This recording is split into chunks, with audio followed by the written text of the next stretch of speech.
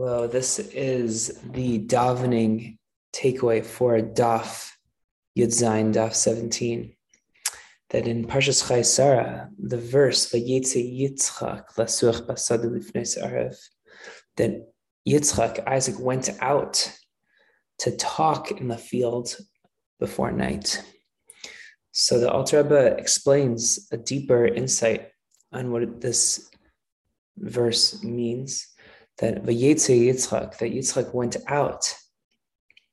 When a Jew goes out of his own limitations to fear Hashem, which is accomplished through the morning prayers, and during those prayers having an awareness of Hashem, lasuach, to talk,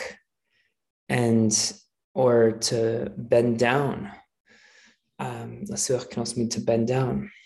And we know that lasuach basada, this is where we learn the prayer of the Mincha prayer, originates from Yitzchak's prayer right before evening in the late afternoon, that through this talking to Hashem in prayer, he's able to bend down. So what does this mean, lasuach, to bend down? To draw down Hashem's infinite light.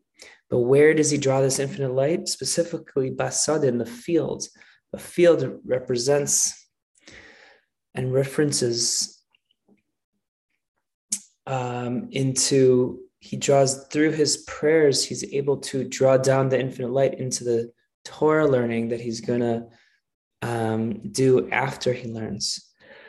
And through the prayers, through his mincha prayer, and through drawing down that godliness into the Torah learning, then afterwards, lifnei arev, before night. So before night literally means before night.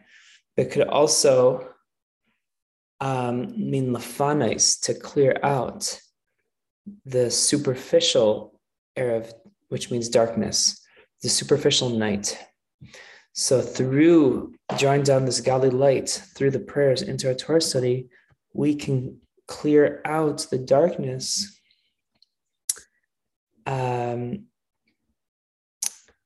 through the learning of Torah that we do after our prayers, specifically with the proper intention and connection to Hashem that we have after our prayers.